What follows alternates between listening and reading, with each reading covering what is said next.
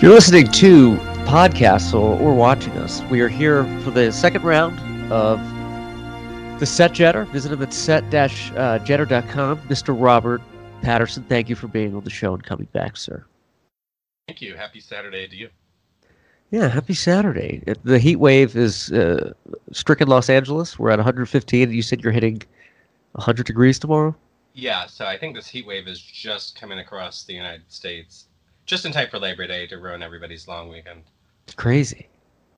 Is it God's way of telling people to stay inside during COVID-19 so they don't go out and party?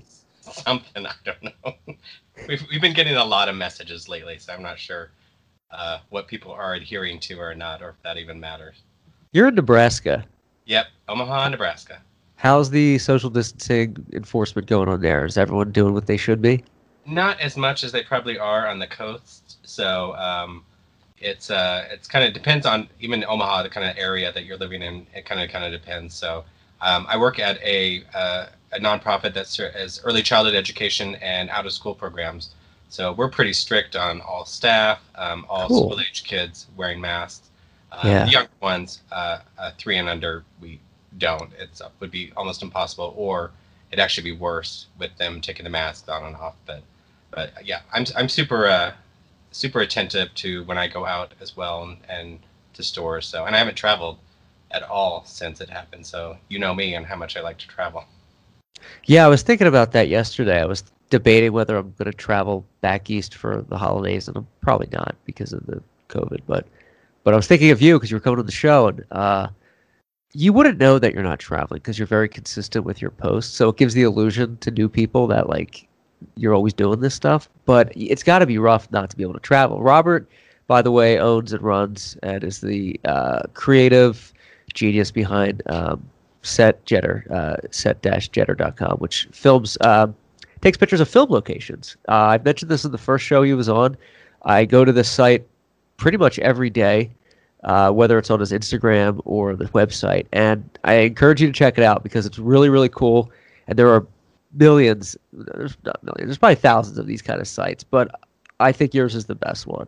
Well, thank you. I put a lot of work into it, and like we said last time, the silver lining of COVID is I have a huge backlog of hundreds of films I have not even posted yet. So sitting home, not having too much to do at night with events canceled, I've just been trying to churn these out on different movie anniversary dates and kind of get that out there. So Yeah, you said hundreds backlog that haven't been posted yet? I remember one time I counted up, I think I had over 200 films that I visited, but I have not posted yet. So Wow. That's encouraging though, because that way when you start to get low, things hopefully will be moving again and you can like get out there.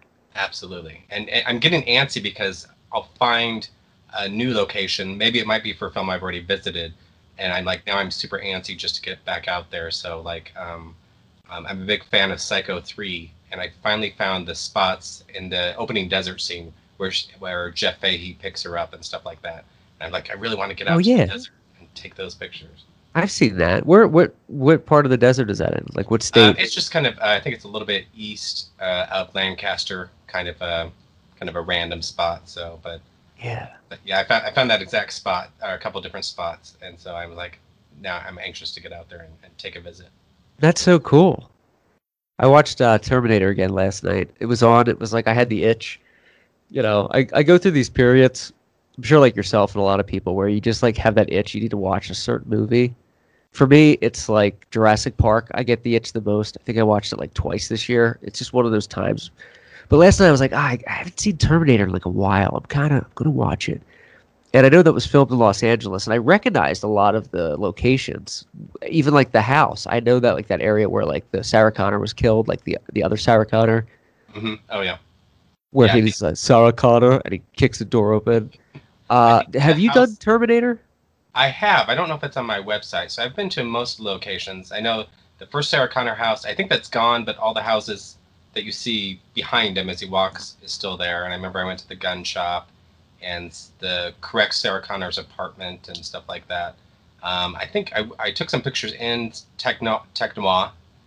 It wasn't Technois anymore, of course. So I don't know if it ever was. But I think I heard they're renovating that. and I think the guy actually wants to honor it and put Technoir in the basement or something like that, which is You awesome. should. Yeah. I feel like it's important to preserve a lot of those places of iconic films. Like they should own it. You know, like okay, say you have the house you posted the Facts of Life Mm. recently. That house is iconic. I don't know who lives there, but they should own it. Like own the idea that hey, this is a famous house. Let's preserve it. You know, they should be preserved like National Historic Registry places. Oh, absolutely. So, and as you know, you live in LA, so you know how much they just start tearing down. I saw, was it last week they were tearing down Los Angeles County Museum, which was used like in Miracle Mile and some other movies, and I'm just like, Yeah, this that's is, a good flick. you The Miracle Mile also has the that diner that's just a know. diner for filming. I used to drive past that a lot. I used to live not too far from there when I moved to LA. I lived in Los Feliz, but I would drive up there because it was like, you know, it was a Wilshire. There was like stuff going on, and it was so cool to see that for the first time because I knew it from at the time American History X Oh yeah, because I love that movie and I was like, ah, this is the diner, and then I saw Miracle Mile. It's in there. It's in I think it's in Reservoir Dogs. No, it's in like a lot of films though. yeah. It shows up, and you can always recognize it. Yeah, Miracle Mile. There's not too much left. I went there to those locations a few years ago, and I know the gym they go to and the shopping center and like all those places are now gone. And so I was like, I'm glad I got him when I did. And it's the same, like it's like go check out these places while you can. You don't know how long they're gonna last. Yeah, it's crazy the development and everything going on with that. Uh, the Terminator when you visited that, that was mostly downtown and around downtown, right? Like that neighborhood is like just a few blocks from like LA Center, kind of. Yeah, and then I know they shot by the police station down there where the helicopters land on top of the police station. I know Blue Thunder shot there, and that's where the ending Cyberdyne takes place, where the big explosion and he comes out is kind of up on a ramp there. So I remember I was taking pictures there, and then I was starting to get looks from police officers. So I just kind of did my Oh, drive-by really? shooting. Yeah, Wondering what you're doing. yeah. It's cool.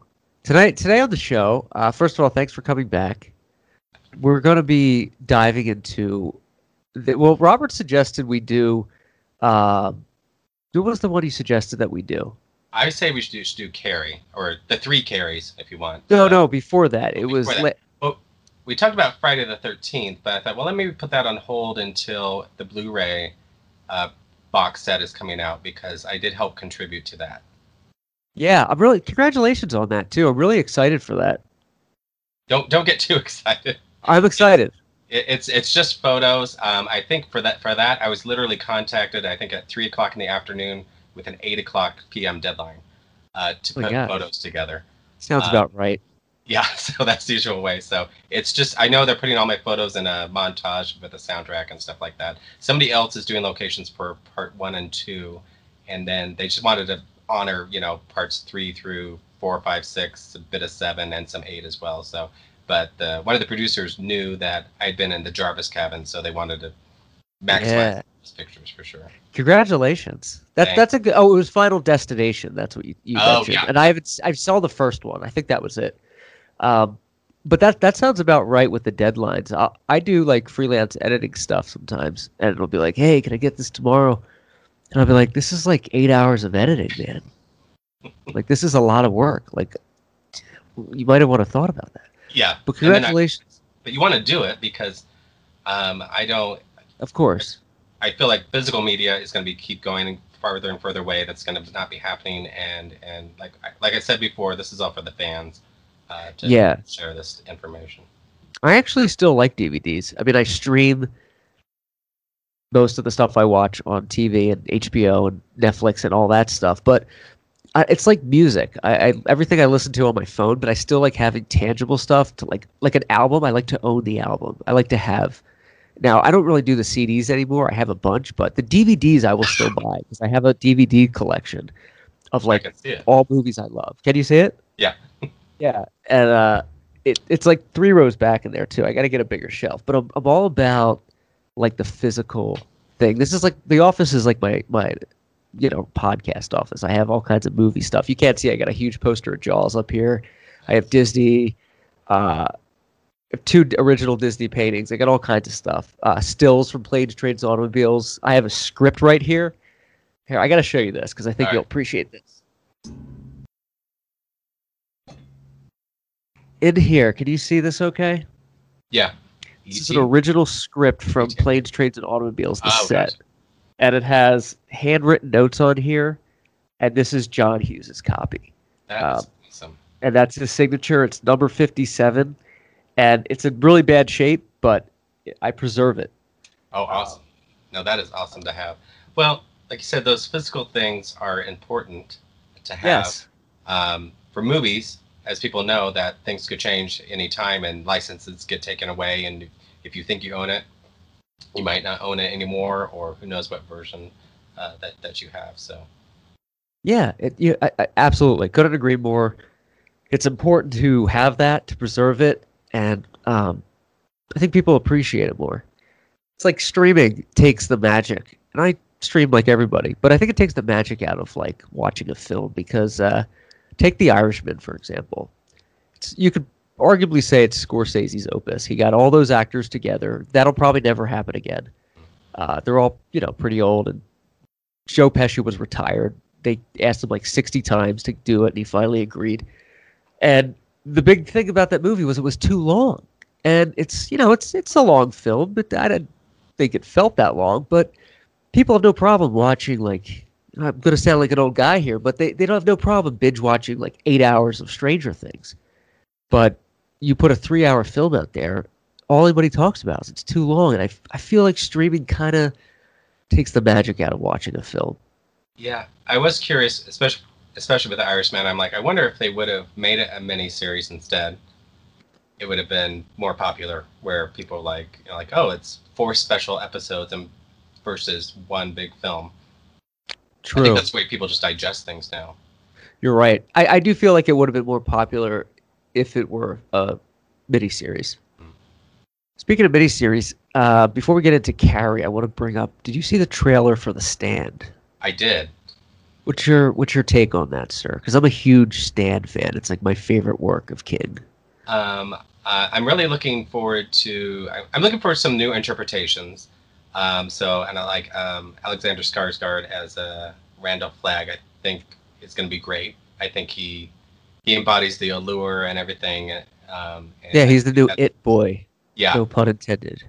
And then so Whoopi Goldberg, I know she's a natural, obviously, from Mother Abigail, but then I feel like these movies work better with more unknowns because there's some people like Whoopi that you can't see past Whoopi Goldberg. Yes. Just like can't see past Sean Connery, or there's some people that are just so well known that Brad Pitt. It's Brad Pitt standing there. It's hard to find the characters, and so but otherwise, yeah. So I'm kind of curious on how that's gonna. I'll be watching it for sure. So I'll reignite my CBS All Access when it comes to Oh that. yeah. I'm so excited for it, and I had a conversation with my buddy Josh, and him and I are both big Stand guys, and we've been waiting for this for like 20 years. And he said the same thing you did about Whoopi. It's like she's a great actress, but I can't get past the fact that it's Whoopi Goldberg. Like I hope she pulls it off. Mm-hmm. And it's true when you have certain actors in roles, it's tough to get past that. But I do have high hopes for it. I think Alexander Skarsgård is a great choice for Randall Flagg. And I'm really excited to see this. And they tried to do The Stand into a full feature film for forever. Since the book was made, King was trying to do it, and there's just too much material. So at one point they were thinking about doing a Lord of the Rings kind of thing, because that's actually what The Stand is based on. Stephen King made it a Lord of the Rings in the future, or present day, like an epic trilogy. So they were talking about doing 3 movies, which even then, that's a lot. Those would have to be like 3.5-hour movies. So what do you think? I feel like The Stand can only really be done in a series. Yeah, I think, and if I think all the stars are kind of aligned for the way we like to take our entertainment now. When I'm just thinking about these kind of 5-piece series and stuff like that, The Stand is perfect for that. And I think some of Stephen King's other work is now working for that Castle Rock, where you can really get into the thread of all these different characters. Stephen King is best with this kind of huge kind of universe of characters that kind of all come together. And I imagine, let's say Needful Things or something like that. If that was a miniseries versus all kind of scrunched into one movie, I think they just kind of work better. I agree with you. Yeah, his ensemble pieces are what happens. And aside from like The Shining or Cujo or Carrie, which we're going to talk about in a second, um, they do work better as miniseries. And he's having a renaissance right now. He did for a long time. Stephen King's adaptations were pretty bad, like the Tommyknockers, the Langoliers, the Stand. People rip apart. I love. I know it has its flaws. I know it's cheesy, but I love the Stand. I think it's great. But he's having this renaissance, and the output and the interpretations of his film are excellent. And they're even buying up short stories from his book, The Skeleton Crew, that like the story The Jaunt, which are like 3 pages long. They're buying these up and they're just doing everything. So if you're a Stephen King fan, as I am, and I know you are, it's an exciting time. Yeah, no, I'm excited as well. So that we'll be all ready to talk about locations in Vancouver. Yes. When Carrie is a 1976 film directed by Brian De Palma. That was the first adaptation of Stephen King's book of the same name. I think it was 74 is when the book came out. Mm-hmm. I should have done my homework. I think you're right. The book, it was actually 74. I love Carrie. I think it was just the right amount of scary and psychological marriage. It has to me, it's a perfect horror film. It gives you all the things you want: revenge, shock value. It has deep psychological and religious undertones. What do you think about the original as a standalone film? Before we get into the other ones, Sure. It's probably one of my top 10, and I think, and sometimes it's weird to call it a horror film because there's not too much horror until kind of the end, and if you more or less take out the end, it's just kind of like it's obviously more than high school drama, but there's just a tension that keeps getting tighter and tighter until it breaks at the prom, and I think that's where people. Still watching it today. I mean, I'm not sure if kids watch it, if they kind of get the same kind of effect. But that's where it still holds up for me. And I got to see it on the 40th anniversary. They had a special showing in downtown Los Angeles, and a lot of the cast was there, and it just works like gangbusters on the big screen. But my favorite moment during that screening is when Carrie. The blood's poured onto her, and she starts switching all the lights to red. And as soon as she did that, they turned all the theater lights red in that auditorium. I don't know if they had like red lights. Oh, wow. And I'm getting chills now because I was like, didn't know it was coming, and it was just like, I think there might be video of it. I think Jeff Nelson at Shout Factory put some video of it because obviously he knew that was coming, and it was just one of the most amazing experiences ever. Like you're like literally just. Wow, that's incredible.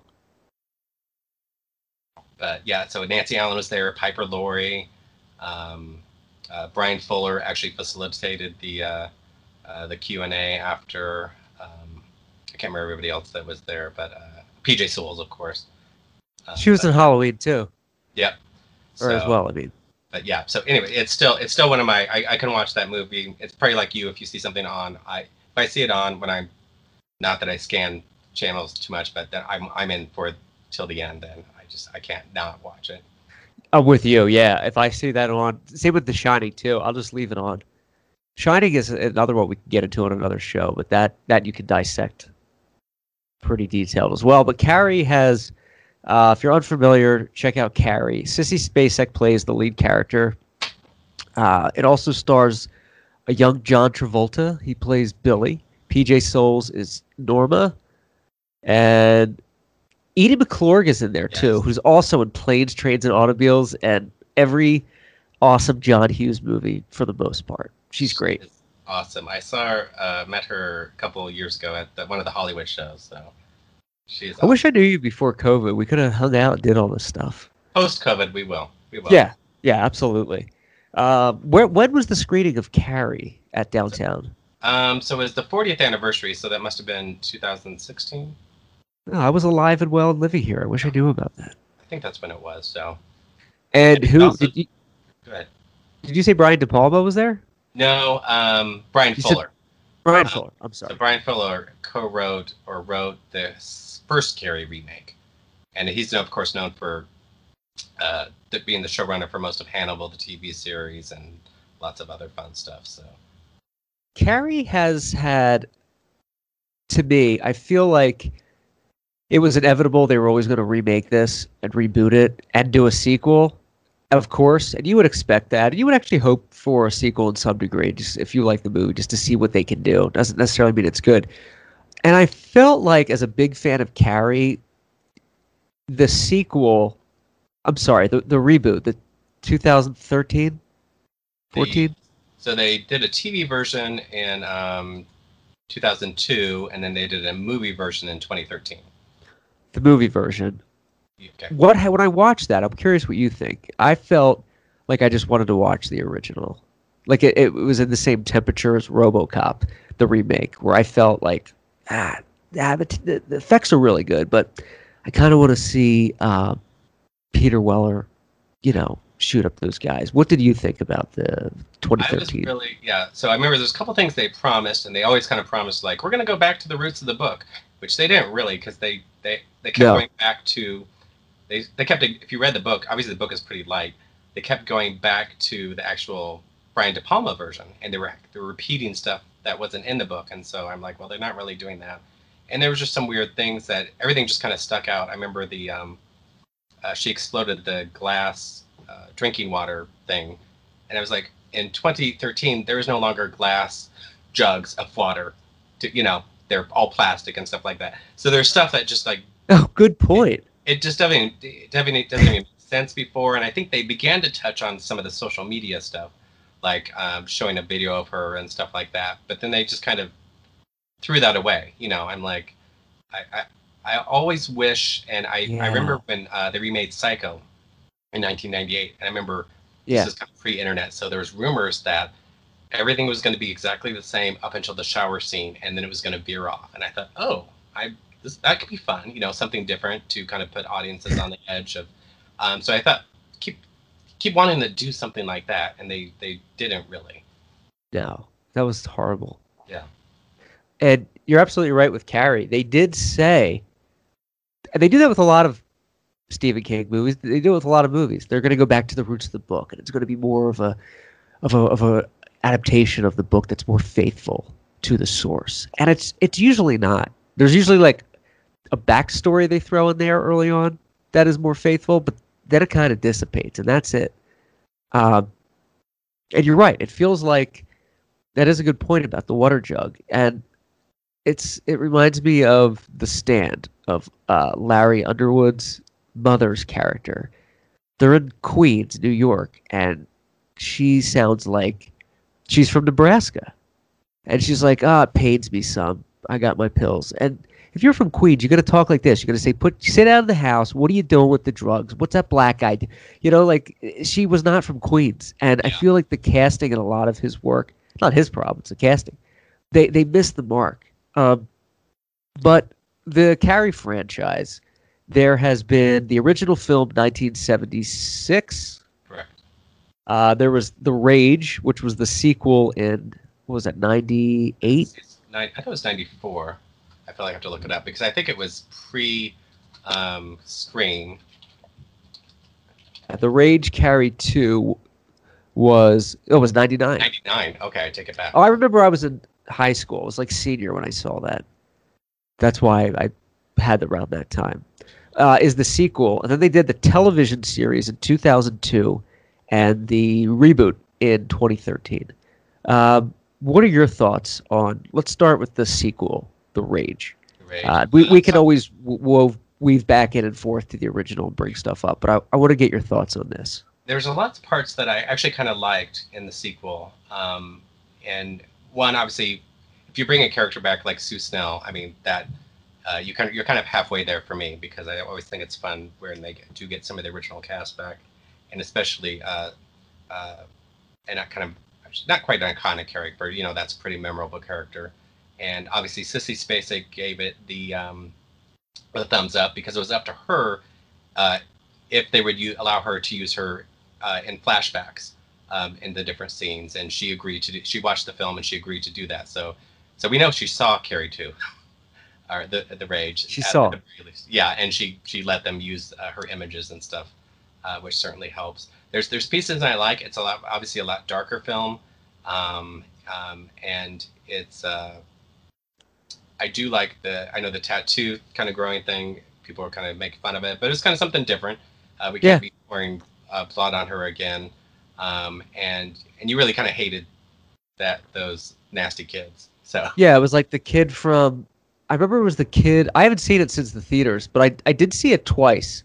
I liked the movie. I'm probably due to rewatch it, but I remember it was the kid from Home Improvement. Was like one of the jocks. oh yeah, he was one of the bad ones. Yeah, and you really did hate the. No, I did see it once. I think it was on HBO one time after. But you really do hate those guys, and you really, without giving any too many spoilers, when she gets her revenge, when she gets the rage, she makes him feel it. And I always felt bad for that guy, the guy from Dazed and Confused, that was also in that movie. He like really loved Carrie. Yeah, And you felt bad for him.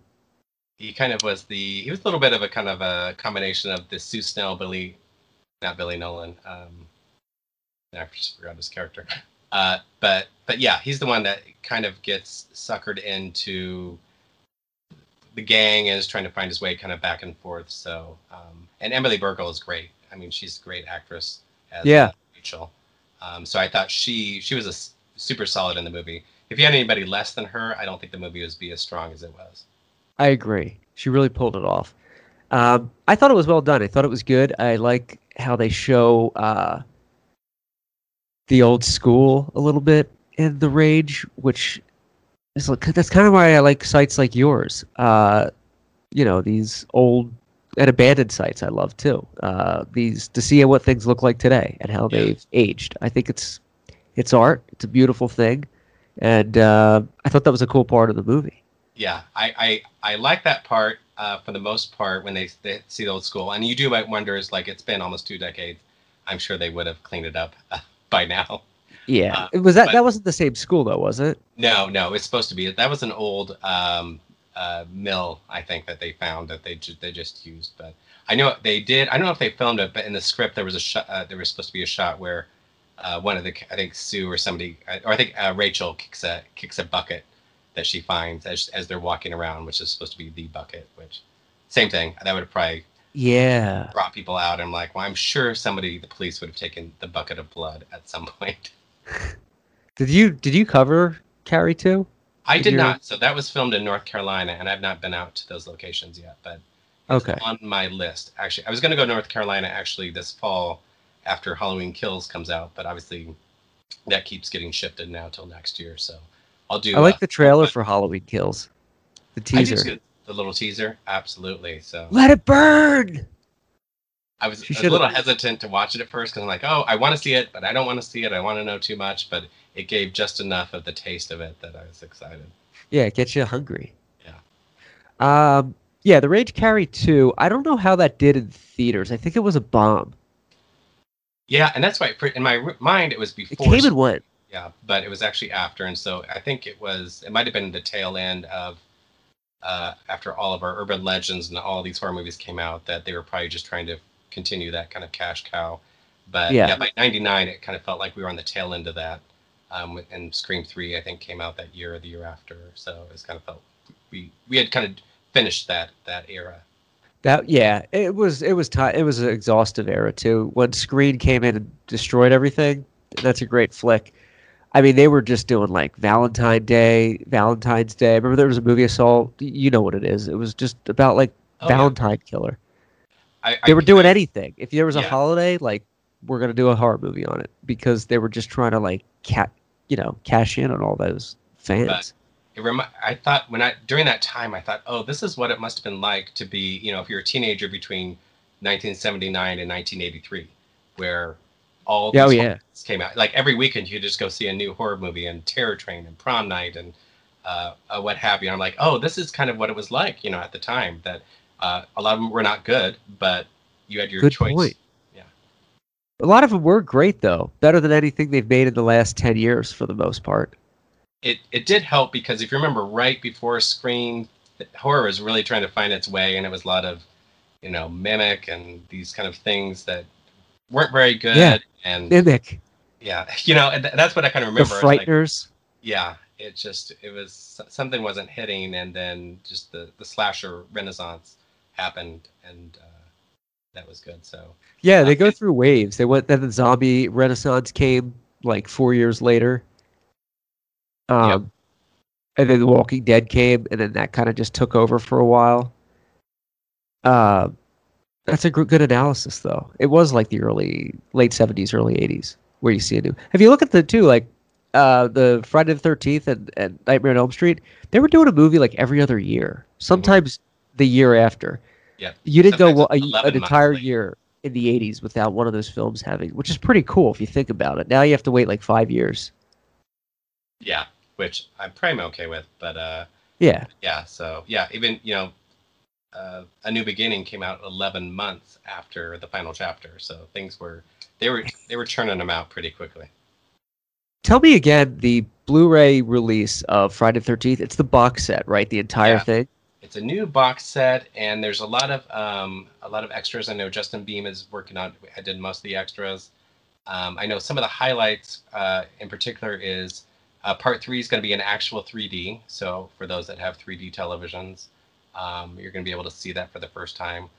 Part two, they have the unedited cut. I'm not sure if that's what they're calling it, but somebody on the crew, I think the effects guy, had held on to before it got submitted to the MPAA, and everything got cut out. So all the original gore footage and stuff like that. So it's Oh. supposed to be in pretty good quality, obviously not film quality, but this will be the first time that we've seen the actual gore from Friday 13th Part Two before it got cut out. So there's a lot of good Oh. stuff for fans on this box set. What about the ending in four?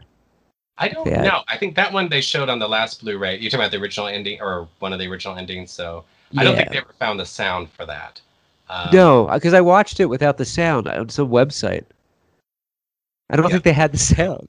It's no, I think somewhere. It's in they some. lost sound, and so I think Kimberly Beck was just relaying kind of what was happening on the screen. So, Because they could but add that in now. They could always, they could find a way. So, but yeah, that ending just didn't work either. So I'm not sure. No, Right, right. yeah, it wouldn't have fit. There's a reason it was Yeah. left on the floor. That's really cool, though. Real quick, back to Carrie. I want to give our listeners here's who's in the Rage Carrie 2. Uh, the lead is Emily Bergel. It also has Mina Savari. She was the chick that killed herself in the beginning. Yeah, yeah. So Spoiler she, alert. yeah, just ruin it for everybody. Well, she's only in there the first like 5 minutes or something. Yeah, but I think she was pretty. She was kind of known at the time. So I Yeah. think, and I don't know. I don't think they were really doing a Janet Leigh and Psycho thing. But I think it was. Yeah.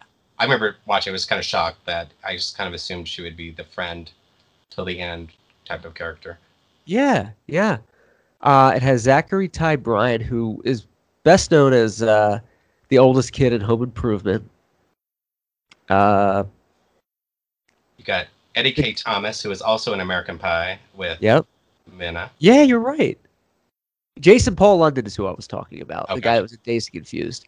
Yeah. Um, Eddie K. Thomas is in there. He was like her friend.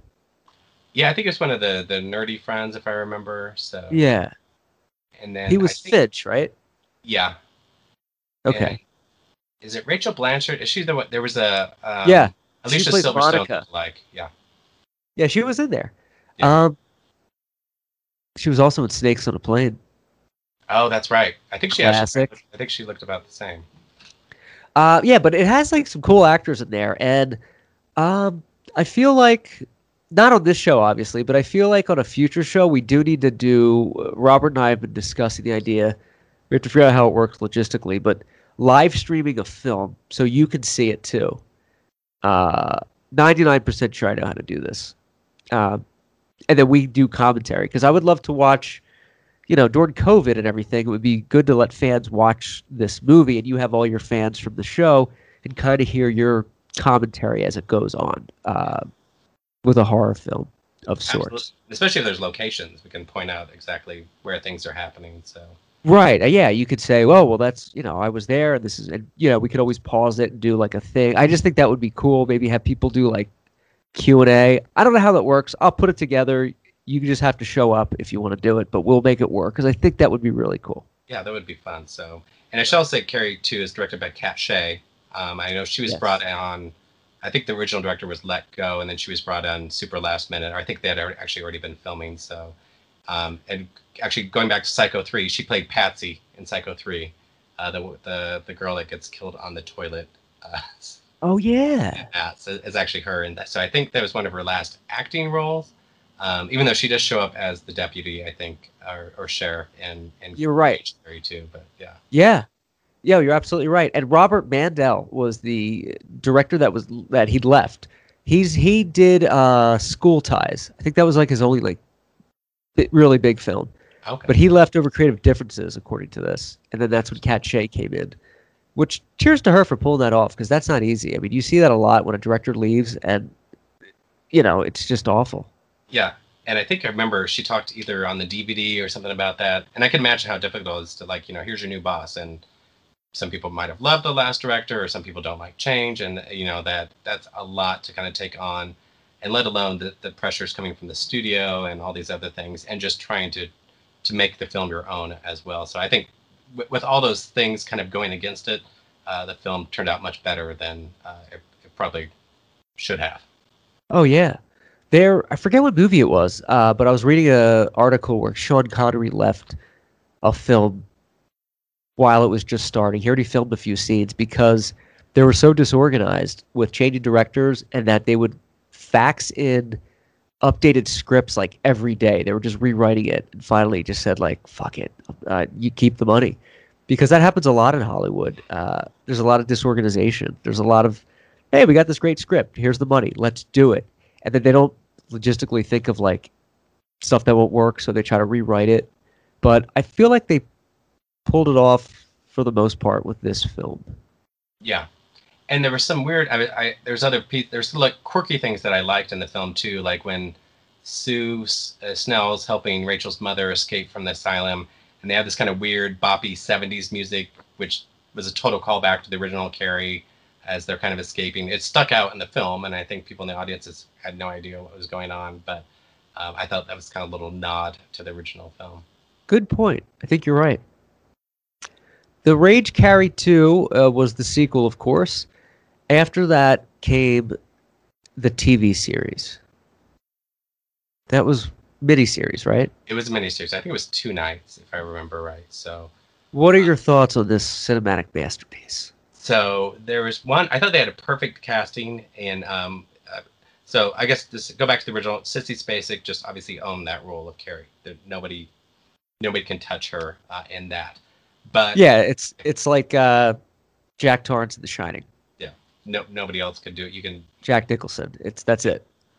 But Angela Bettis, who I thought was perfect for the role of Carrie. If you're going to have somebody new kind of taking over that role, she had, excuse me, she was kind of brittle and frail and nervous, and she was like, to me, just super believable. I'm like, oh, that's kind of the perfect Carrie that you would see in school, and she kind of brought everything to the role. And I don't know if she did May before or after this, which is a little bit a similar character. But I thought one that was just kind of perfect for her, and then the woman that played her mother, her name is escaping me now, but nobody can beat Piper Laurie either. Patricia Clarkson. Patricia Clarkson. So she's great. I remember her like she was in 6 Feet Under, and she's been in a lot of great stuff. And she kind of brought a little something different to the role, but she did not bring the theatrics of Piper Laurie. No. Or that wild hair. Either. She was also in The Untouchables, which is a Brian De Palma film as well. This isn't a Brian De Palma film, but the original was. So this one actually did go back to the book more. So they used the same format of the book. So if for those that read the book, it was it's kind of split up, and there were into a lot of news stories and interviews with the FBI, and so Sue Snell is kind of interspersed throughout, as well as Norma being interviewed by the police, and so it would be present day, and they would flash back and forth different scenes. So they actually used the same format as the book, and then they actually had a couple scenes. I know this one starts with the rocks falling from the sky, which they shot for the original film. That just did not work, but they kind of replicated it here with some not as good CGI. I guess I'll say is the nice way to say it. Yeah, I agree.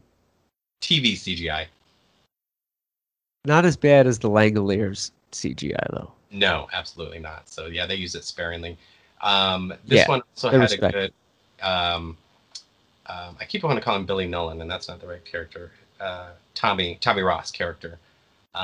So I think this and the next one had good Tommy Ross characters that you kind of believed in and felt sorry for. So Yeah, and it worked. Just what you said. You believed it. You get it. Or some of the other ones, you're like, they're trying kind to. of phoned it in. And Go the ahead. I'm mean sorry. girl went on to be in Lost. She played the pregnant girl in Lost. I remember. Yeah, and she's so, I don't know why, but in Lost, she's so much cuter when she's pregnant. Is that? I don't mean that like a fetish or she's sexy. I just mean I don't know. She was just like cute. You liked her more. Yeah. You know, it like coincided where when she kind of got a little crazy on the other third parallel. But she's a great actress. That Lost is tremendous. I don't know if you're a Lost fan. I was one of those that the first few seasons, and then it kind of petered out for me. But yeah. So the kids were more. They were actually more teenagers. There was more up to date in this one.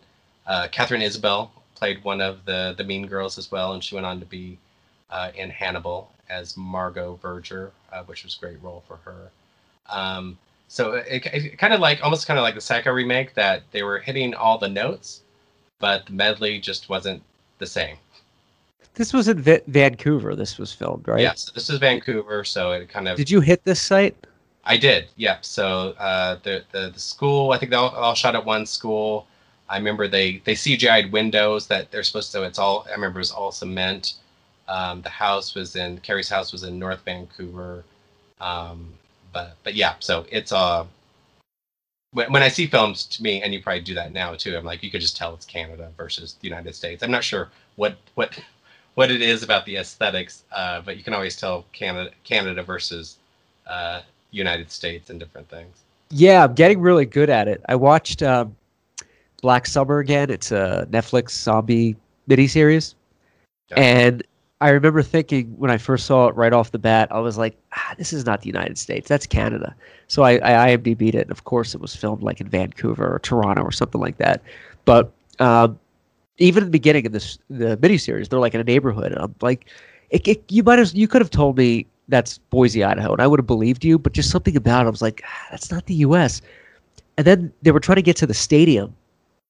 And once you see like the area, you know that's Toronto, and it's not like any U.S. city with a stadium. It's a soccer stadium, of course, but yeah, I'm starting to get good at that. Your site probably helps with that too. Yeah. The more I visit, I remember when I visited Carrie's house, the owner wasn't home, but the neighbor was, and he had lived there when they were shooting, and I think if I remember, they were kind of upset because they shot too many nights, or some that was loud. They were louder than they thought, so. As much as people get excited that a film's coming to town, it becomes an annoyance. As you know, for Los Angeles, for sure, they know that's the business of their town, but Yeah, it does get to be annoying. yeah, we have a saying out here. It's when there's a film set going on, and it's an inconvenience. Like one time they shut down Hollywood Boulevard, where like the Dolby Theater is, like the center of Hollywood, and the saying is like, "Oh, what narcissistic piece of shit production is being done today? Like, what passion project did somebody need to fulfill to cut this down?" Yeah. But for the most part, they don't really bother people because they usually do very early, and it's sealed off by like a block. You get it. They're not. It's not like you're shutting down a town. It's usually a block. So if you can just find a way around, it's usually no big deal. But it can be an inconvenience. They film where I live a lot here. I live in Tarzana. and I Okay. live on the Torzana Safari Walk. It's a stretch of Ventura Boulevard that they use a lot of stuff that's on your site, but they film a lot of the shop scenes here because there's a lot of like cafes, so we see that a lot. Entourage, when Entourage was still being filmed, it was like every other weekend or every other week they were filming something here. But yeah, for the most part, you just live with it. Um, but yeah, the looking at films and seeing that they're in Canada or Georgia, I'm starting to get pretty good at it. I thank the set jetter for setting me straight. Um, I got questions about your some of your visits, but I'm going to wait till after the Carrie section if All you have right. some time. Go for it. We have a lot of questions. But so back to Carrie the miniseries. What did you not like about this? Because I trust you as a critic. I trust your opinion. Yeah, it was. I didn't like the cinematography was really overblown, and I think maybe because it was TV, it was shot for TV, and it kind of had a really kind of standard definition, still high definition. That's what I remember. It just it didn't look cinematic. And then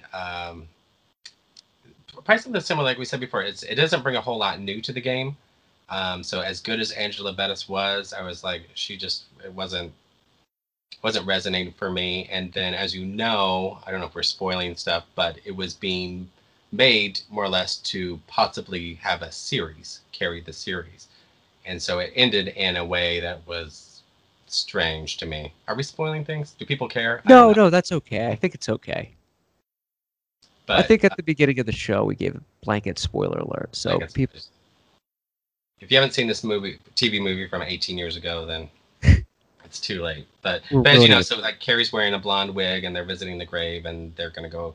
Her and Sue Snell are gonna go off on adventures, and I was like, all right, like. All right. I feel like, and I liked it, but I feel like it was a really, really good student film in a way. Like, yeah, these guys really pulled off this great senior project. But like you said about the cinematography, and it's kind of HD. Yeah, I feel like they probably scrimped on the budget a lot with Yeah, what they could have made it. And that was kind of the era, early 2000s. TV was still like sitcom was still king. Lost wasn't around yet. The Sopranos was you paid for HBO. It was still like sitcoms and miniseries like this. It wasn't like today where they'll spend more money on The Crown for Netflix than like yeah. any movie in the last 5 years. Like it's well, that's not true. There's a lot of movies that they spend a lot of money, but they spend the dough now. We're back, early 2000s. Yeah. Unless it was like Friends, they weren't really doing that. And if you compare it to, I mean, if you're comparing it to the original, De Palma was so cinematic, and the colors and the composition, uh, uh, that's what they were Beautiful. competing with. Yeah, And so, it's beautifully shot. yeah, Don't you think? The original? yeah, yeah, I mean, and he's a filmmaker's filmmaker. absolutely. And I was trying to remember the blood. There's pieces of it I kind of liked that were, I think, more from the book when they got the blood pretty okay, and then she scrunched her eyes and opened them up and kind of had the same shocked face and stuff like that. So, um, but You're yeah, so right. there's pieces that worked, and I think I kind of remember that from the book that that her eyes were kind of that's how she kind of opened them. But then there's just pieces that did not, and they did try to do more town destruction. They kind of let all that go in the original Carrie. They couldn't do it, and they did have a little bit more of that going Because of on, the budget, destroying the gas station and stuff like that. which Uh, I thought helped this film. yeah, it broadened that universe of what else is happening there. Well, anytime you blow up a gas station, it's clearly a nod to Night of the Living Dead. If you read IMDb, I'm a cinephile with IMDb. I read trivia for everything. Yeah, That's like my morning paper.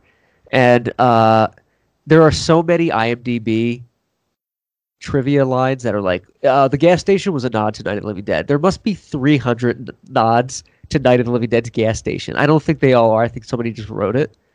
Um, do you think that was a part of it or no? I don't think I think that might have been in the book.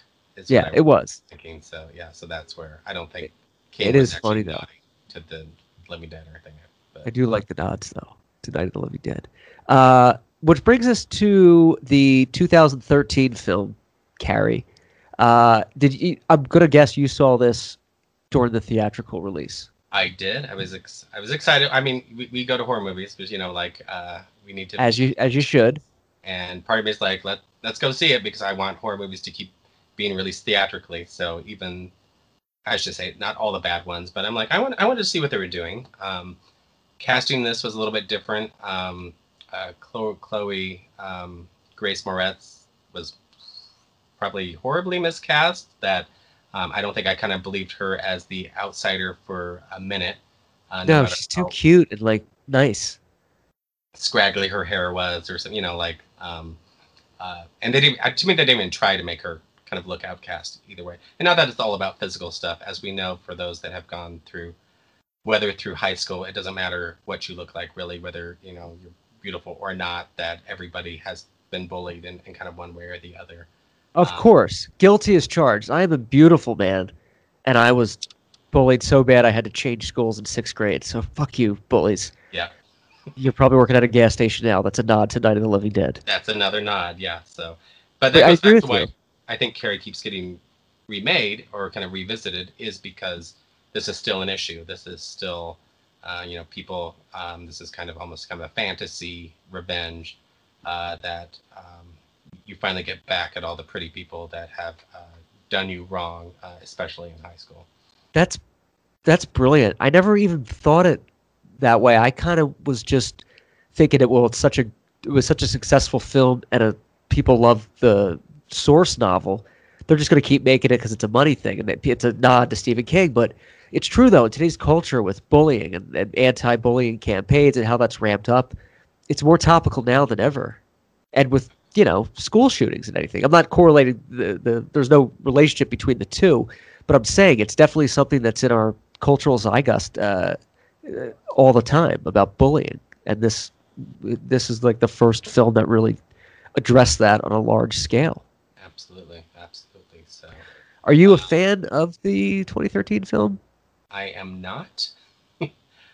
Judy Greer's finest role, though, She's next always to Jurassic World. I'm a huge Arrested Development person, so she Yeah, almost immediately takes me out of every time I see her in a non-comedic role. Even though she has some funny little lines in here, I think that are pretty good. yeah. Julianne Moore, I mean, top 10 actress.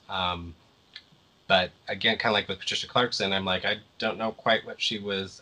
I felt like they were repeating too much from going back to the original film, as opposed to kind of bringing something new. And she did have some new. I mean, I did like seeing her at work, and she was kind of doing some self harm to herself as she was dealing with um, a different mother who was also kind of bullying her in a different way. So I was glad to kind of see that aspect of Margaret White rather than just being holed up in her house, that she actually had a life outside as well. I feel like they didn't need to make it in the sense that uh, they exaggerated a lot. Like a lot of the stuff that didn't need to be exaggerated, the acting was like kind of a little over the top sometimes. And when I watched it, I didn't see it theatrically. I read it, watched it on VOD. I thought it was kind of forced. Like it's.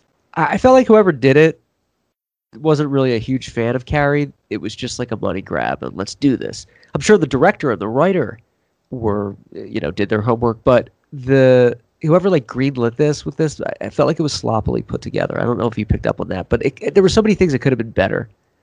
It Yes, didn't I bring think anything new to the table, was what I took away from it. exactly. That's where I kept feeling like we had talked a little bit earlier. They kept going back to the original movie, not the original book, or I think the best either remakes or reboots or where they take pieces of it, but then kind of do their own thing. And I know this is not necessarily when I talk about like the Dawn of the Dead remake, pieces of it, some of the similar settings, but they went Yeah, off and did their own thing. So you didn't know what to expect scene by scene. It wasn't a play by play. This I like that movie. you were yeah, I'm a big fan of it. I remember, was that the first running zombie movie, if I remember right? Uh, I think 28 Days Oh, maybe that. Later was. I could be wrong, but it was around that time. Um, Also shot in Toronto, um, but Yes. uh, but yeah, Yes, it so was. they brought different things to it. So if you're a horror fan, you're not always pre-guessing what's going to be happening next because you don't know what's going to happen next. And same with kind of general audience member, they're just in it for the thrill ride. And yeah, with real quick with Dawn of the Dead, you're talking about the 2002 one, I think, right? Yeah. Yeah, I feel like they should have taken a page out of their book with that, where they use certain things from the source material and the original, but then they kind of run with it. You know, it's like remaking a song. Unless you do it completely different, there's no point of doing it because the original is always better. Like when Jessica Simpson did "Take My Breath Away" from Top Gun, it was just her doing like karaoke of the song, and you're like, do something different. But they do that a lot with films, and they should have ran with it a little bit and gave little nods of, you know, tributes here and there, but they didn't bring anything new to the table with it. It was kind of phoned in. And that's probably a good analogy. This is just a cover song of the original film. We same verses, some same lyrics, a little bit different instruments maybe, but Same tempo, everything. Yeah, same thing. Yeah, they're doing another one, I believe, right? Another Carrie? Yeah. I don't know. I don't either. I was hoping you would, and you would leak something here. I don't know. I hope they don't, honestly, but yeah. I Respect the originals. It's like The Shining. They did the miniseries, and they did the one with Ryan Reynolds. I'm sorry, not Ryan Reynolds, with Ewan McGregor. Yeah. Steven Weber. Ryan Reynolds did Amityville Horror. That's another one that should have died. The original, classic. I don't think any man in the 70s had Ryan Reynolds' body like that. I don't know. Yeah. Although James Brolin was a man's man. In the Amityville, cutting the wood. I got, you know, and you could eat your own damn wedding cake. Perfect, hilarious, scary, perfect horror movie to me. That's up there with Carrie. It's still, I still remember that one fondly as well. Margot Kidder is great. She's great. Yeah. She's a pretty actress too. That was when she was doing like Superman or right before Superman. So she was like in her zone. Absolutely. But yeah, remaking these, you don't need to do it. And Amityville Horror is another one. They did like 5 sequels that, they did more than 5, but they did like 3 sequels that were theatrically released. And then they just kept going to DVD. And it's like that movie Phantasm. They go to, is that the one where they do like endless sequels on DVD? Yes. Yeah. It kind of muddles the medium. 5, but yeah. Oh, okay. Well, Amityville did. I mean, there was one called like The Dollhouse, where it was like, one with Burt. I think the sequel had Burt Young from Rocky in there. I mean, they went down very quickly, and I feel like Carrie, you got to respect it. You know, if you're gonna do it, you got to do it respectfully. I always thought they should. My version I wanted to see was Carrie, Carey, like the male version of Carrie, to put a little spin on it. Ooh. Yeah. Something different. That's what they should do. We should omit this section of the show so you can get to work writing a treatment for it. But you're absolutely right. Different, you know. Yeah. So there it is. There is the set jetter. There's Robert Patterson's take on the Carrie franchise, which I feel like I need to rewatch the original. I'm not going to watch the other. Maybe The Rage I'll watch again. But I don't think I'm going to revisit the other ones. I call those movies movies to fold laundry by. They're kind of in the background. Ooh, good call. You only have to pay a little bit. You pay attention to what you want in the movie. Otherwise, you kind of do your own thing. I feel like this Halloween month we need to do like we've talked about doing shows on Saturdays and stuff, which I'm all about. But I think Halloween we need to ramp up like a horror movie like marathon of Robert Patterson, unless you're traveling and COVID is cured by then. I don't think I'm traveling, so I'm working on buying a new house. So congratulations. I should be moved in by then. So if you begin to see messiness behind me, we're starting to purge and pack, just to get ready for that. But that's a good thing, though, right? It's like rebirth. You're getting rid of like baggage, and you feel good. Well, I'm excited because I have a lot of movie wardrobe and props and stuff like that are just literally in boxes. I thought I'd like to display some of it if that's possible. Where are you going? What's that? Where are you moving to? And so I'm going to stay in Omaha. Actually, it's Bellevue, Nebraska. So it's Bellevue. You did say that. Omaha. So it'll be a lot closer to work. It'll be a brand new house. I share a house with my sister, so I'll be working with a contractor to design the basement. But I thought, well, I want to put out something so you can see some of my props. The one Not all. from your sister was the one of the Jurassic World video. Yes, that is her. So Oh, cool. Well, welcome to. congratulations on the new digs. Yeah, so I'm looking forward to it. But I actually have wardrobe from the Carrie. As much as I dislike the movie, I have a couple of Billy Nolan's outfits from the 2013 Carrie. What? How did you get those? So some films are really good when the movies are being premiered or they're coming out. They have uh, auctions and stuff like that. So New Line Cinema used to be great about that. I have like stuff from Final Destination 2 and some other movies. So Oh, um, that's cool. I think I have a couple prom uh, outfits from extras and then a couple of Billy Nolan's outfits. So I was excited that it Wow. could just fit into his jeans at the time. I don't know if I can anymore. Oh, you should. That's a conversation piece. Yeah, I know Every you have once in a some. while, What's that? every once in a while I do wear the wardrobe out. So 8 Mile Yeah. was playing at Alamo a few months ago, pre-COVID, and I actually have a couple of Mekhi Phifer's outfits. So I No actually wore way. Mekhi Phifer's outfits in the film to the movie, so which was kind of fun. Whoa. That's really cool. I know you have some Nightmare on Elm Street stuff too, like the door. Yeah, so I have the door. So that's actually is displayed right now. I'm trying to think what else. A Yeah. lot of stuff from Halloween H2O. Trying to think what else. Terminator 3. I have John Connor's outfit from the beginning scene where he's what? Whoa. You need to start a museum. Well, yeah, that's right. I have a lot of stuff, like too much stuff, and not enough room to As display. Indiana Jones says, it belongs in a museum. I feel like you should build your new house out of props for movies. So every article in that house of clothing and furniture is from a film. Like, oh, see that drawer? Yeah, it's from Silence of the Lambs. It See could. that candle over there? Carrie too. You know, just so you're like, wow. But that's cool, man. You should. I say you should. It's like it's very easy to do. Yeah. But you should do We- like a website or something on that. That's cool stuff. I do. If I do have props, I do put them on my page just to kind of show people what I have. But and we do have some props. So like our toaster is actually Dewey's toaster from Scream 4. And then the popcorn bucket that Emma Roberts is eating out at the end, I have that, and that's kind of up on display and stuff like that. And you actually use that stuff? Yeah, so we actually use the toaster. The toaster you use to make toast. Yes, Wow. it's That's Dewey's so toaster. cool. It ended up being a deleted scene, and then we have some of our bases I think are from Scream 4, but I think that's all I have from the Scream series is some of that stuff. Yeah, go to set-jetter.com and click on the set at the top. You're going to see a bunch of links. I see you still have my original blog. What is that just the old one that you don't update? Yeah, actually, and I stopped putting new stuff on there, but I also put every time I create a new page on our website or anniversary, I put a couple photos just to kind of keep that going, so it's not a completely dead blog. That's So good that you keep a little alive. yeah, so if I remember, just so one, it's more out there, and if people are still visiting that, it'll link to more. It'll link to my page for some more pictures and stuff like that. But I know that's where I started, so I didn't want to let it. When Yeah, people visit stuff, I'm like, oh, this hasn't been updated since 2012 or something. So I want to make sure that stays fresh too.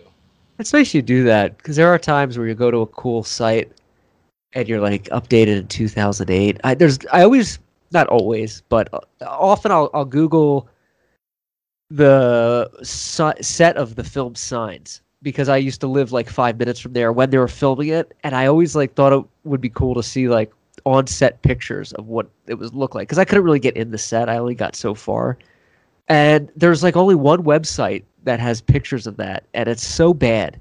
It's like from 2002. The website's bad, and there's only like 6 pictures, and that's all that comes up because it's forever indexed. Yeah.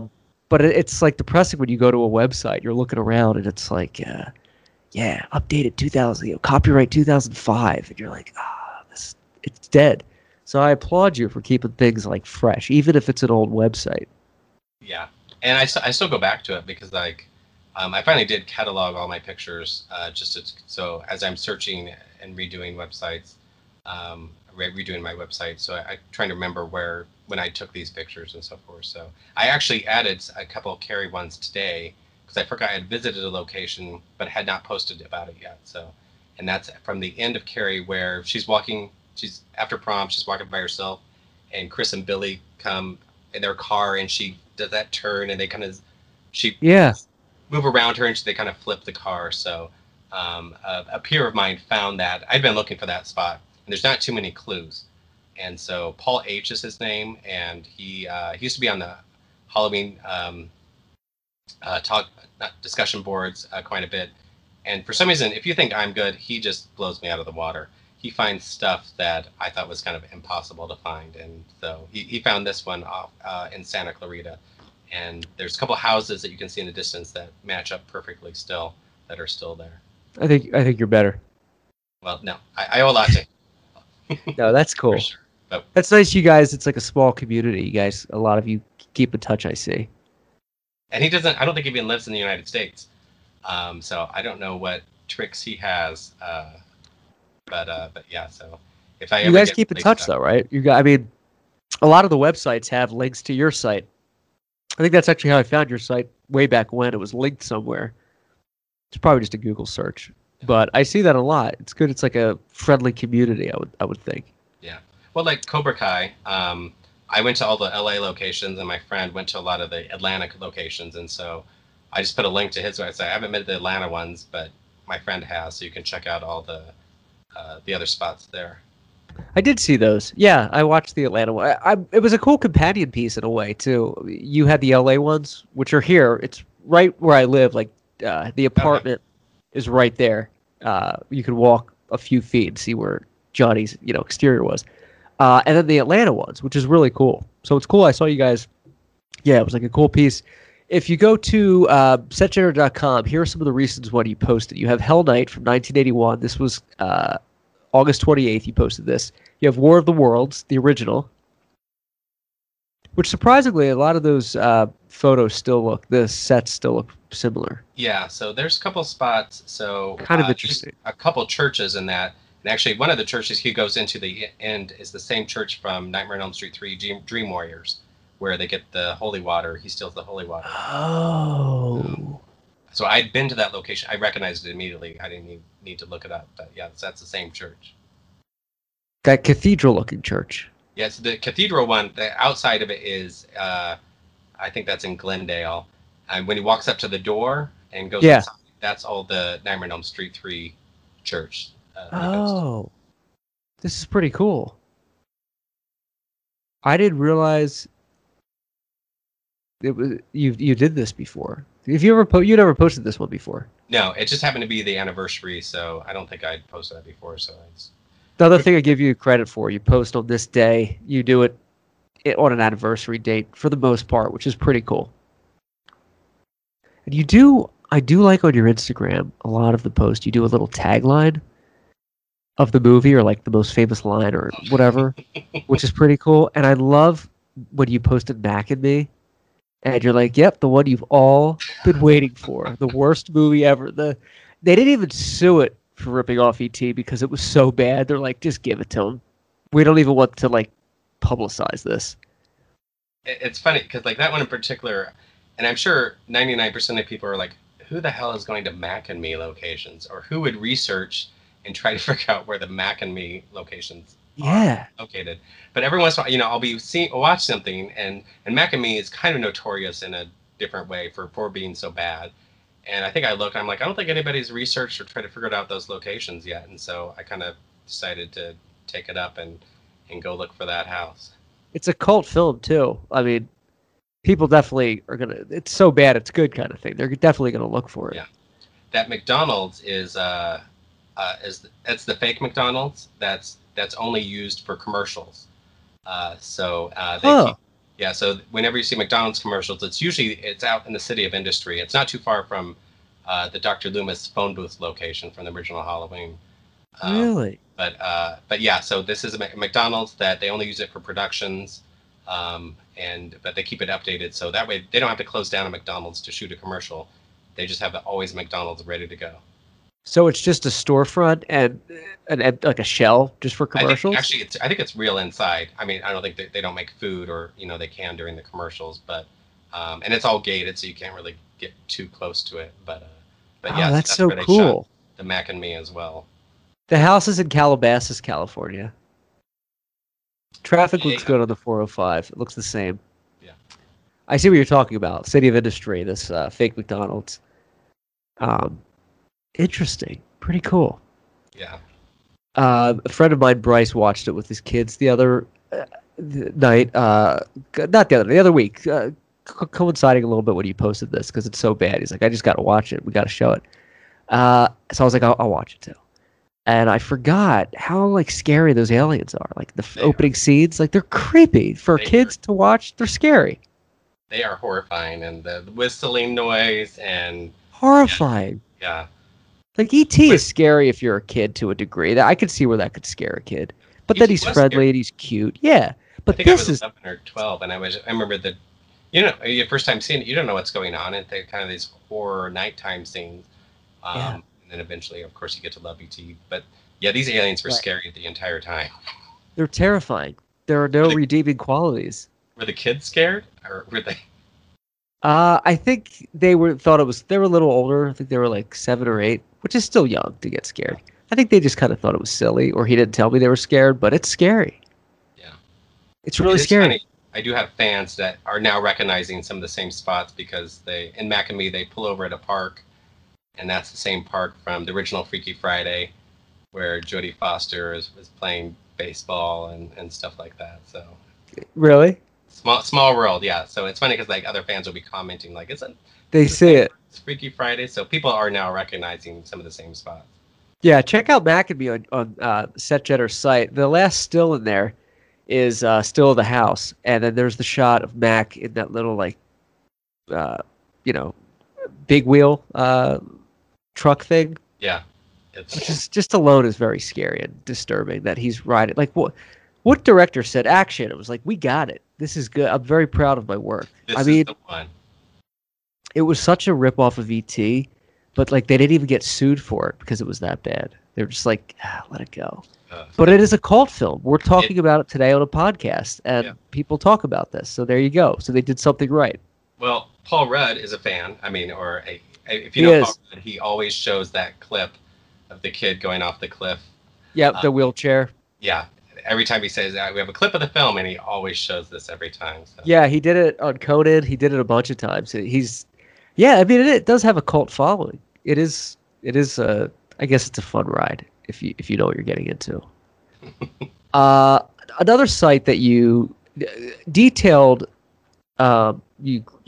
chronicled in vivid detail was the Leprechaun series. mm, I've seen all of these gems, and I feel like you really did your homework with the filming locations here. yeah, that one Did, was kind of like where once I started, because I thought, oh, I want to do for original Leprechaun film, and I started doing that. There's not too many locations you can get to because it was kind of shot in a private property, and the house I think they shot is kind of no longer there. But I found what I could, and then I started thinking, well, Leprechaun 2, let me just kind of almost like the Silent Night, Deadly Night series. I'm a completist, so if I'm not going yeah, to just do one or two, I'm going to do them all, and that means I have to kind of sit through some some bad sequels. But Leprechaun was interesting because they actually some of them actually got better, and the two Leprechaun in the Hood movies are one in particular is actually pretty good still. I thought it kind of held up pretty well, and are kind of enjoyable to sit through. Leprechaun I in think they're Space, of course, enjoyable. exactly what you think it is, and that's but I gotta ask. No, I think it's great that you're a completist and you like take the time to do the whole thing because it's nice to see the whole catalog there. And the Leprechaun 3 in Vegas, they filmed the Vegas the Ambassador Hotel. Which how were you able to get in there?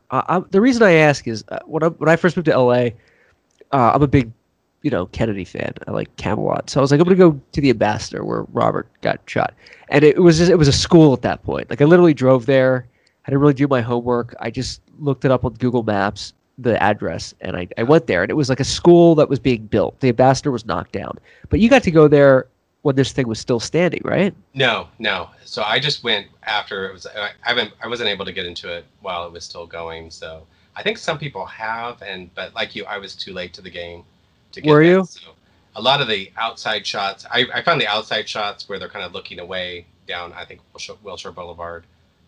Those all those places kind of still exist, but anything at the Oh MS. yeah, I see. Yeah, you got like the school. But you got it right up there. Did you know that's you Google these before? Did you know what you were getting into? Yeah. Oh yeah. So yeah. So and I try my best to set up. I bring all my screenshots with me, which is easier said than done because Yeah. if you're only doing one movie and you're kind of set, but I do hundreds of locations a day, so I can't. I try to bring all the screenshots I can with me, but sometimes I fail. But most of the time, I try to get what I can. You should have an assistant or an orderly Well, I, that I you're did like, have, I did have a wingman. My friend James used to live in LA, and he actually loved being the passenger. And I used to actually print out screenshots, and he would I'd say we're going to Leprechaun Hotel, and he would like flip through and get those screenshots out for me, and we'd just come be ready to go. And then as soon as we finished the location, we'd throw them in the back. So and the back seat was just full of photos that we just throw screenshots. away at the end of the day. And so, but yeah, he moved unfortunately, but yeah, he was one of my wingmans for many years when I was in LA, and he just loved doing it because he was a Oh lot of yeah. LA people don't explore LA. Yeah. So, No, they don't. yeah, It's like people that live in New York their whole lives and they've never been to like the Empire State Building. You just yeah, don't do it. I did a lot of exploring, but I'm not a true LAer. I'm from Philadelphia, so I did my homework and like went around. But people don't really do that. no. It's interesting too. There's so much here And in every city. I remember Leprechaun 2, part of that was shot at the Houdini estate, um, and which is gated, of course, and whatever. And I think they just shot 2 or 3 scenes there. But they were nice enough that I just emailed them saying, "Hey, I want to shoot some locations," and they let me have the whole afternoon to kind of wander the estate to take all of the any photos I want, more than just kind of Leprechaun. So I felt like I was kind of on sacred ground there as well. That's pretty cool. Houdini Estate's on Laurel Canyon, right? Yeah, yeah. I used to have to drive that way to work, so I would pass that like every day. It's cool. It's like a cool like they do weddings and stuff there. It's like Yeah, a yeah, cool, it's a great cool. event. A lot of photo shoots happen there. Yeah, I'm looking at it now. It's really cool stuff. The Woolworth store that was in the film as well. Uh, downtown, Yeah, 7th and Broadway. and I stopped at the bar too where they shot, and they actually had a leprechaun Yeah. statue that was in the movie as well. I think I've been repainted since. So That's they're nice, awesome. yeah, to let me take a lot of pictures of all that fun stuff. Yeah, I'm looking at the bar stuff now. But you're a completist, so you did your homework and you shot the entirety of the Leprechaun.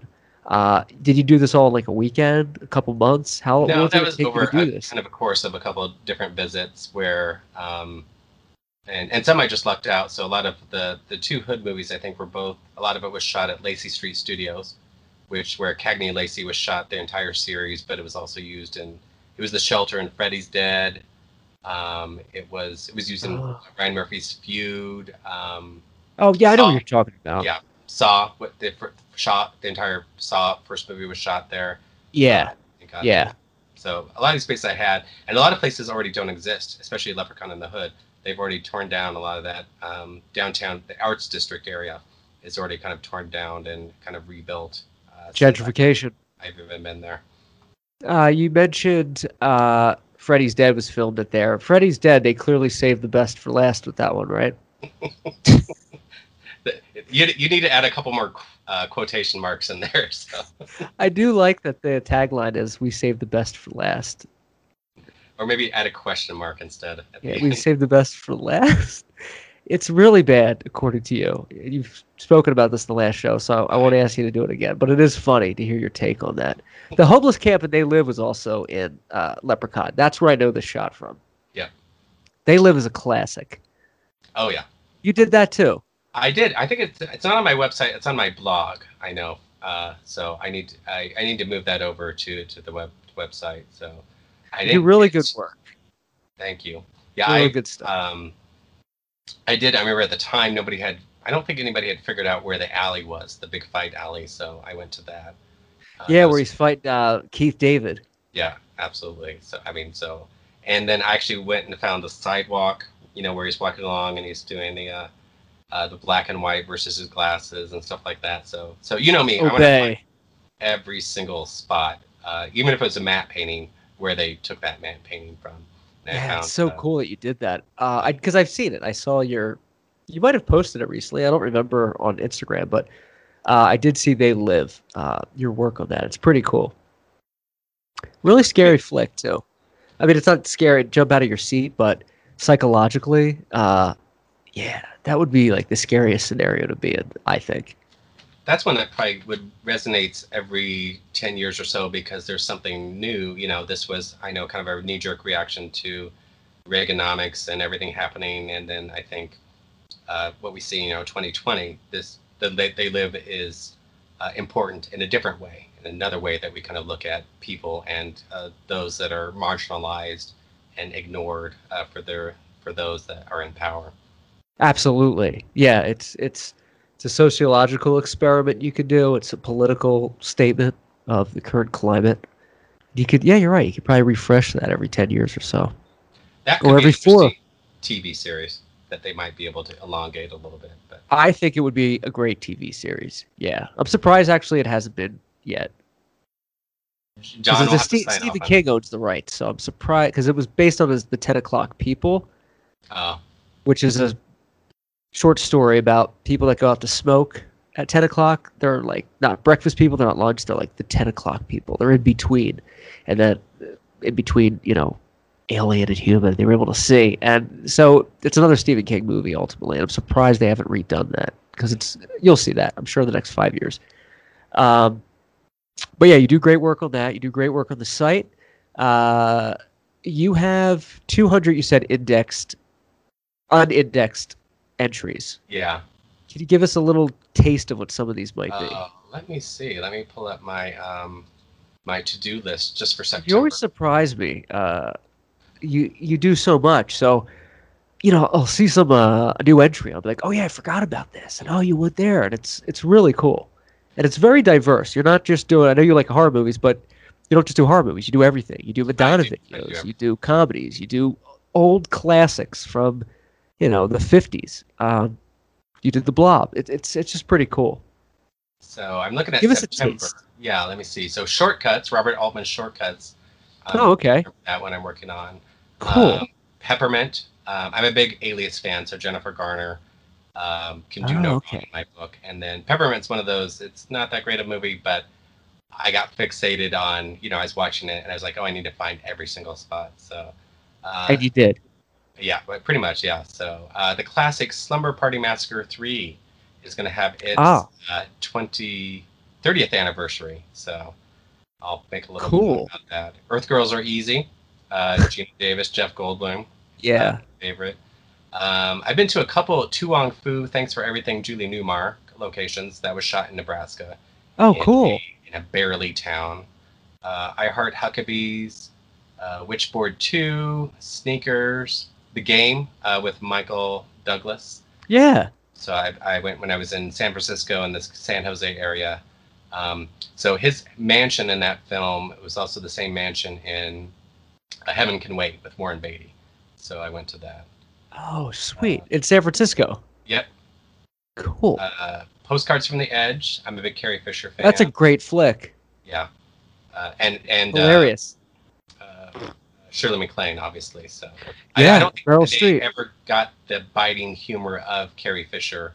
Meryl Streep didn't quite get it, but I still like that movie. So. Yeah. No, it's good. All of Me is coming up with Steve Martin and Lily Tomlin. Oh, Uh, cool. I have on my to-do list The Exorcist TV series season 1. I went to Chicago and did a lot of those locations. Oh, I'm a wow. big fan of season 1. Season 2, I watched the first couple episodes and I kind of phased out a You little bit. fell out of it. Isn't Uh, that sad when that happens? You have such high hopes, yeah, and you're like, oh, it didn't. It's always those sophomore efforts that don't quite do it. Um, right. Well, I was Phase like that with Walking Dead. I got to season 8 or 9, and I really love that show. Like I watched it for 8 years every Sunday when it was on. Like I never missed it. I always watched it live, and it just got so muddled. And I'm like, you know what? This is a chore now. It's yeah, not even yeah. fun, and Once I it's just not stopped fun, watching it. yeah, yeah. Why? Then they're like, why do I keep going? Why do I keep watching this? So, Yeah, it was sad. It was so good for so long, and then yeah. You What? Again, one of my favorite Jamie Lee Curtis films is having its 10th anniversary, so I'll be Oh, doing. cool. Urban Legend, which was shot in Toronto. The one from 97? 98. Yep. 98. Carbon Copy, which I think was Denzel Washington's first film. Huh. It has aged horribly. I haven't seen it. Has it? I don't think they want anybody to see this film. So They're trying to bury it. They're trying George to Segal suppress. adopts Denzel Washington, and the humor is that he adopts a black man. So Doesn't age well. it is not. Yeah, it probably It's didn't. like the movie The Didn't age Toy. well at the time. Yeah, either. Basically, he gets a slave. Remember the movie The Toy with Richard Pryor? Oh yeah, yeah. Richard Pryor is a great actor, but the movie's basically I got you a slave. Yeah. But he's going to make you laugh. Yeah. Wouldn't fly today. It's funny. Yeah. We got Paranormal Activity, the first one coming up. Oh yeah.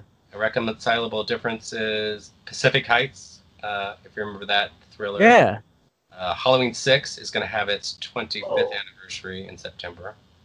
Man, I feel old. I know. Elvira, Mistress of the Dark, and The Entity. Oh, sweet. When's Halloween 6? That was September? Yep, September 29th. Oh, I saw that in the movie theater as like a teenager. I feel old now. It's 25 years? You made me feel old because you saw it as a teenager. I was 25, I think. Oh, wow. I saw that with like 6, 7 people. It was like a mob. We're all like, let's go see Halloween. It was like right around my birthday. I have my birthday September. And that was such a fun time in my life. I think I was like not destroyed by the world yet. So I had all this hope and promise. And we saw Halloween, and it was the first Halloween movie I saw theatrically. Because I've seen them all since in the theaters. Yeah. So that was the first one, and it was so cool. You know, like the girls were scared, and I was like, oh, Halloween. And it was so cool. I can't believe that was... I remember that like it was yesterday. It was 25 years ago. Wow. It's not like when you first hear the Halloween theme blasting on the big screen, if you never have before. It's so happy. My first Halloween was Halloween 4. And so after the ambulance scene, you know, when they drive away. Yeah, and the Halloween thing just booms in. I was just like, I was so excited. Goosebumps. Yeah. The two instances, in my opinion, that the Halloween music gives me the most goosebumps is Halloween 4 when they're leaving the Haddon Hospital. What's it? They're leaving Ridgemont Sanitarium. Yes, and they close the ambulance door. They're driving, and the music kicks in. And the second one is in the second film where we talked about this in the last show. The kid's walking with his boombox, and he hits Michael Myers, and then they do a tracking shot of Michael Myers, and the Halloween music crescendos, and it gets built up, and like a police car flies by, and kids are walking, and it's one shot. That gives you goosebumps. But yeah, that when you hear that theme on the big screen, it's great. Yeah. It brings a smile to your face. It still does when Halloween 2018 came out, and same thing. They knew what they were doing. You know, the crescendo of, you know, say something, and then they don't have the lead up to the thing. They just boom, you know, on the first verse of playing the Halloween thing. Yeah, it really worked. I need to rewatch the 2018 one. I really didn't like it, but I probably didn't give it the respect it deserved for watching. I think I watched it like on a computer screen. I should probably like watch it on the the big TV. I went to see it in IMAX even. So. Oh yeah. They did use a good. They did make good use of the theme song in that, though. I will say that. Yeah. And you saw it on IMAX? Yeah. So I think I was in LA. I think it was Halloween Day. And then because that night I was going to see John Carpenter at the Palladium, and so sweet. I was like, one, I just wanted to see Halloween on IMAX. Obviously, this is the only time you'd be able to see it. And then to me, it was the audio that made it more than actually the visual. So obviously, I'm hearing the soundtrack in the IMAX was just totally worth it. Oh, gives you goosebumps. Yeah, I love it. And what was John Carpenter's thing? What's that? Oh, I'm sorry. What was John Carpenter? You said you were seeing John Carpenter at the Palladium. What was he doing? Screening? He does shows. He plays concerts and stuff like that. So, oh, it's him. Okay. Yeah. So him and his Cody Carpenter, and I can't remember the other guy's name. So yeah, if you have a chance, I mean, it's a little weird to see a soundtrack concert, but it's John Carpenter playing all of his classic themes. Oh no, I've seen them before. They're great. Not Carpenter, but I've seen people at Hollywood Bowl doing themes and whatnot. It's beautiful. It makes you want to watch the movie, and you Absolutely. appreciate the movie when you watch it. And if you do, it's worth the VIP deal because you pay a little bit extra. And so you usually get a T-shirt and a signed poster and a bag or whatever, and you can bring 2 items to be signed as well, all included. So you can't beat that. No, that's pretty good. Yeah, I always feel like you should always spend extra when it comes to, you know, entertainment, like live concerts and stuff like laundry, detergent. Get the good stuff. Get That's the best really you can.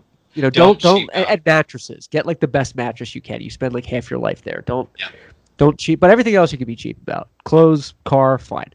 But yeah. like that's If the you're frugal in some ways, you can spend whatever you want in others. yeah, splurge on your keeping yourself clean. But that's pretty cool though that you saw it in the theater. Other sets that you visited that we've touched on before were Jurassic Park.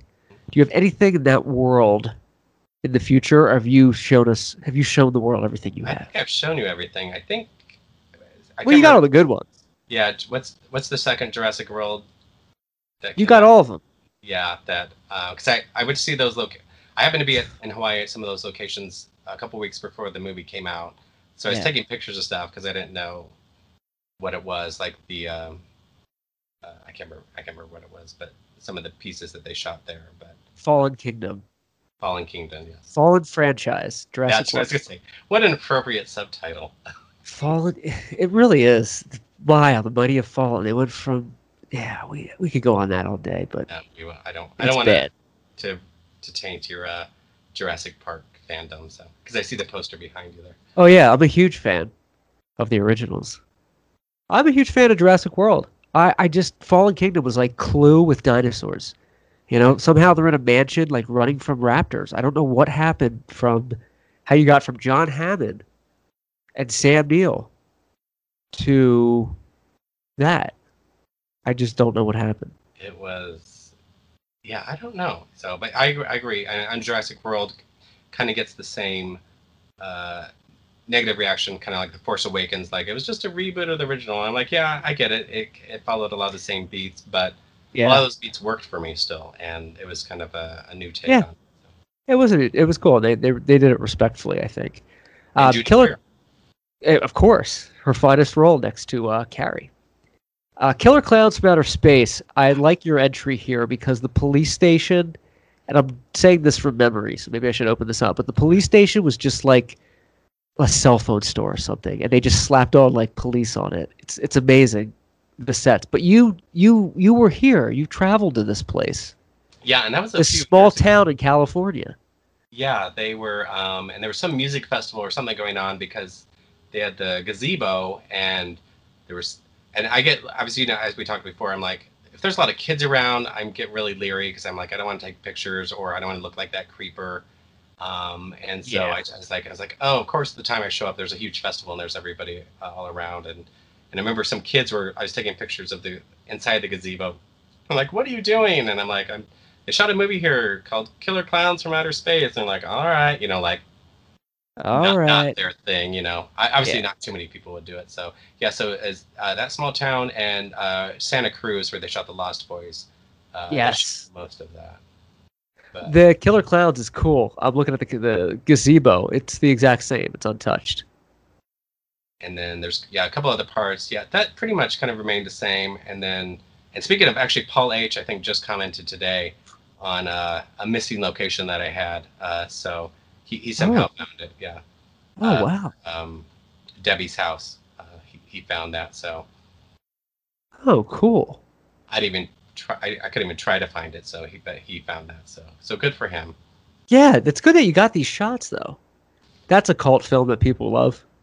Oh yeah, and That's a that's classic. That's a they good do movie. It's they fun. do keep talking about remaking that or making a sequel, which I think they would work, especially in this day and age. And it has, Yeah. of course, that great soundtrack too. I think that's what Classic. Soundtrack is great. Yeah, I feel like a reboot could work because they have the updated CGI and they'll have like a budget for it. That it could look really good but if they yes, do it right. else I've done. Oh, Night of the Creeps. I just did that one, so Yeah, that's that's a obviously classic old flick. Better Off Dead, comedy classic. Um, can't go wrong there. It's pretty good. Um, I want to encourage the listeners to check out setjetter.com. That's set-jetter.com. And look at all of Robert's work on there, as well as on Instagram as well. Is there any other mediums I'm forgetting here, Robert? Probably just those two.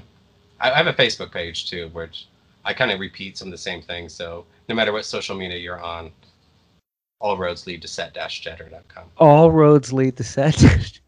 And Wait, check him out on Facebook, and also send him money via PayPal, as much as you have. I do those all. So I'll be honest. So you'll see my blog and my website have 0 ads.